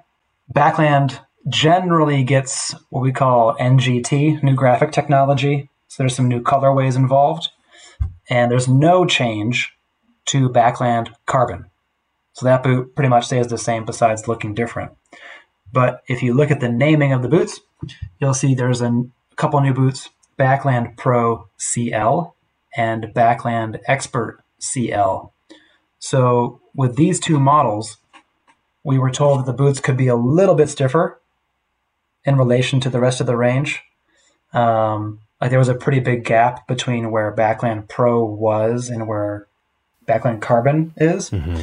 So if you were to listen to our plastics discussion from a couple of years ago, one of the things we can do to our plastics is mix into the plastic little carbon fibers, like literal like carbon hairs, the way rebar helps reinforce concrete. Think of that metaphor. And so Backland Pro CL and Backland Expert CL, the CL means the plastic is carbon loaded. So these boots have a more substantial lower shell this year for better skiing performance. So small update, but just a little tidbit on all of those boots just skiing as best as they can, which when you're in that kind of 1 kilogram boot realm is really important. And that's where we're playing, just so people know, with the Backland series, we're looking at 1 kilo-ish. Yeah. Okay. Ish, yeah. And, TLT only binding, like you can't put the Backland into a shift. Yep. So that kind of tells you what kind of category of boot binding ski that you're in. And within that, the Backland Carbon is more or less the same. There's a bit more red to it, given Atomic. Um, but the Pro CL and the Expert CL. So if you're in that kind of mid part of the backland range, you're going to get more skiing performance than last year. Could you, if I come to Austria, will you make me a Backland Pro HT? Just for me, though. We'll make you a Backland Pro HT CS. Oh, that's dope. Boom. Backland Pro Club Sport. It'll be a Backland, an Alpine Norm Backland boot. Oh my God. Someone should cut us off. Sorry. Okay, no, that's good. That's good. Good news on the Backland. But that's the whole range. So we've gone from Redster TI, like the most World Cuppy of boots, World Cuppy, to Backland, under a kilo at some point, and everything in between. Wow. And I feel sorry for anybody who's stayed with us. I don't feel sorry for them. I'm honestly just impressed. I really am impressed. Because we gave the award for anybody who stayed with this part for this long as the Gold Star Trooper. Gold Star Trooper. Gold Star Trooper. Are we issuing another Gold Star Trooper award, or is it a different award this time? Platinum Star Trooper. Platinum Star. Up it one level. Like if they listened all the way through on the Gold Star Trooper one, and then they listened all the way through on this, then you are definitely Platinum Star Trooper, HT. Definitely. No, that's Platinum Star Trooper CT. Yeah. CT. Complete. Yeah. Complete deck. Yeah. Amazing. We are now officially, we've hit 5 hours. Not in recorded time, but in this conversation today. I did not see my Friday going this way. It is now, in fairness to you, you've now hit past 1 a.m. Here we are. Here you are. You're looking you're looking good. You're holding up well. This is my Friday / Saturday now. Here we are. I'm going to open the door to my office. I hope I have a girlfriend on the other side of that door. Dude, you might open the door and there's those red laser dots on your forehead. On my chest, there's like 2 dots. Yeah, I wouldn't open that door. Or a note that says, when you're done talking to Jonathan, give me a call. If you get the note and not the laser dots on your chest, I think that was a massive, great, best possible outcome for you. Yeah. Best possible outcome. So if you are listening to this, Elba. Yeah. You're the best. Many apologies. Not only did I miss dinner. Yeah. But I'm very late to everything. Yeah. And I love you more than anything else. And you are the best, and you are more interesting than both of us combined, for sure. We would love it if you didn't murder us. I mean, or Matt is okay, but please don't. There. Yeah. Yeah. Let's start with me first. Yeah. I would like you to not murder me because I think you're really nice and cool and really understanding and patient. And it's funny. I'm actually 0.02% worried about this. It's higher for me. Yeah, it should be. We got to wrap though with our what we're celebrating this week segment. I'm celebrating not being sniped by my girlfriend. But we don't know if that's happened yet. So what we are celebrating. Yeah. So one of my favorite TV shows is The Wire. Same. Have you seen The Wire? Of course. Dude, I've been rewatching it too. So here we are. Perfect. You're right. This is where we go. Alba has never seen The Wire. And so we are now, I'm rewatching it. She's watching it for the first time. We're in season 2. And she's just like, this is the best show I've ever seen. Yeah. It's awesome. Yeah. No. So she's super stoked in it. Yeah. And we need to give a shout out. We need to give a shout out to Michael Williams. McNutty. We got a McNutty. No. All day. No. Yeah. Omar. Come on. Omar. Oh, sure. Of course. Omar. Yeah. The crazy thing about The Wire, I was actually saving this. I was going to talk about this with Cody on our upcoming Reviewing the News. Yeah, you get it. Sorry, Cody. Omar is my favorite TV character of all time. Wow. Yeah. Full stop. Not even, it's there are obviously other contenders in the category, but for me personally, it's Omar. So good. He's so good. And the amazing thing about that show, though, is if someone wanted to do the best TV characters of all time, I'm also a massive Stringer Bell fan. You know? There are multiple characters that could like legitimately, if someone was like, this is my favorite character. I mean, you just were talking about McNulty, and so yeah. But no, honestly, no, Stringer. So this was my first experience with Idris Elba. Right? You mean the first time around when The Wire ran? Yeah, when I first watched it. Same. I had no idea. Same. He was British. Yeah, me neither. He pulled off that role. Yeah. Like, I had no question in my mind that he was American, knew the inner city hood life. Yep. You know, I was just like, this dude is like on point. Yeah.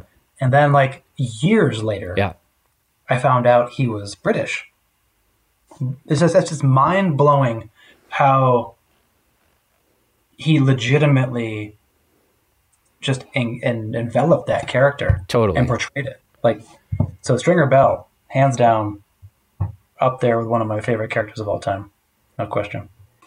Yeah, 100%. That's awesome that you're rewatching it. Alba's seen it for the first time, and I'm in season 3. And I keep forgetting, I've forgotten to mention this on the last couple reviewing the news with Cody, and then Michael K. Williams passed away, and I was so like, sad. Yeah.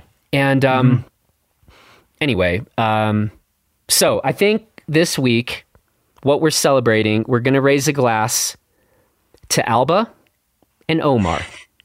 To Alba and Omar. Cheers. There we are. Cheers.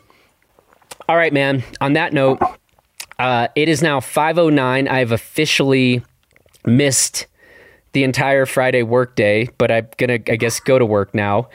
You should probably go to bed and see if you still have a girlfriend. Fingers crossed. Fingers crossed. I don't know. Once again, to anyone listening, you're either welcome or we apologize, but not really. You should know by now. If you're listening to one of our podcasts, this is what you're getting into. Probably what you're getting into. Right? I mean, still sorry, but... Not really. Because it's so long, but yeah, not really. Not really. I like that we took shots at Immanuel Kant in this episode. You did. So we'll talk about this after the fact. I hate Kant. Dude, I'm still a Kant guy. Dude, Kant's the bomb. No, he's so not. Good. So good. Okay. Hey, man. Good luck with everything you've got going on. We got to end this now on the Kant before it gets heated and weird for everybody else. Okay. Good luck with everything. It is going to be ski season soon. I will get those liners molded in the club sport. We will be reporting on the Hawks professional Hawks, whatever we call this stuff. It's really hard to keep clear these days. The names don't really change, so it's kind of easy. All right. Easy for you. I think our work here is done. For now. For now. Our work... Important caveat. Oh, and people can look forward to our upcoming co-hosting of Bikes and Big Ideas, because I definitely want to make that happen. Like ASAP, basically. I'm gonna talk. If you love me talking about boots, you're gonna love me sitting third wheel to a bike podcast. So here we go. No, you're co-hosting this one. You're not. Really? Okay. You're not third wheel. You'll be the co-host. Okay. Official co-host of Bikes and Big Ideas. Stoked. So let's don't forget to be in touch with the right people on this. Yeah. Peoples. And well, I will message her tomorrow. Okay. Oh, little teaser there. Yeah. Yep. And on Bikes and Big Ideas, we have an upcoming episode in addition to this that you are very excited about with a certain him. I am going to be just like over here giddy. I already am. This is totally cool. Yeah. All right, dude. Go get some sleep. Hope you're not single now, and talk to you soon. Jonathan, thanks for the conversation. It's always fun. Later, Matt. Bye-bye. And that, ladies and gentlemen, brings us to the end of this episode of Gear 30. And if you are enjoying these conversations, then be sure to subscribe to Gear 30 and leave us that 5-star rating in Apple Podcasts, because we are getting closer and closer to 500 ratings. which means that we then have to go make not only a telemark video, but a snowboard video too. So let's make that happen, and thank you to those of you who have already taken a minute to leave us a rating and write a review. We do read those reviews. We very much appreciate it. Maybe kind of even those of you who still incorrectly, after all this time, believe that we think lightweight gear is always bad. It is not. That is not what we think, but lightweight gear is sometimes the wrong tool for the job, which we have now tried to clarify multiple times on this very podcast. But whatever, you do you. Anyway, I also want to say thanks to Matt for the conversation. Thanks to the strikingly handsome Justin Bob for producing this episode. And from all of us here in Gunnison and Crested Butte, please take good care of yourself and everybody else. And we will talk to you again on Monday, where Cody Townsend is back on our Blister podcast to once again review the news. Okay, bye everybody, and have a great weekend.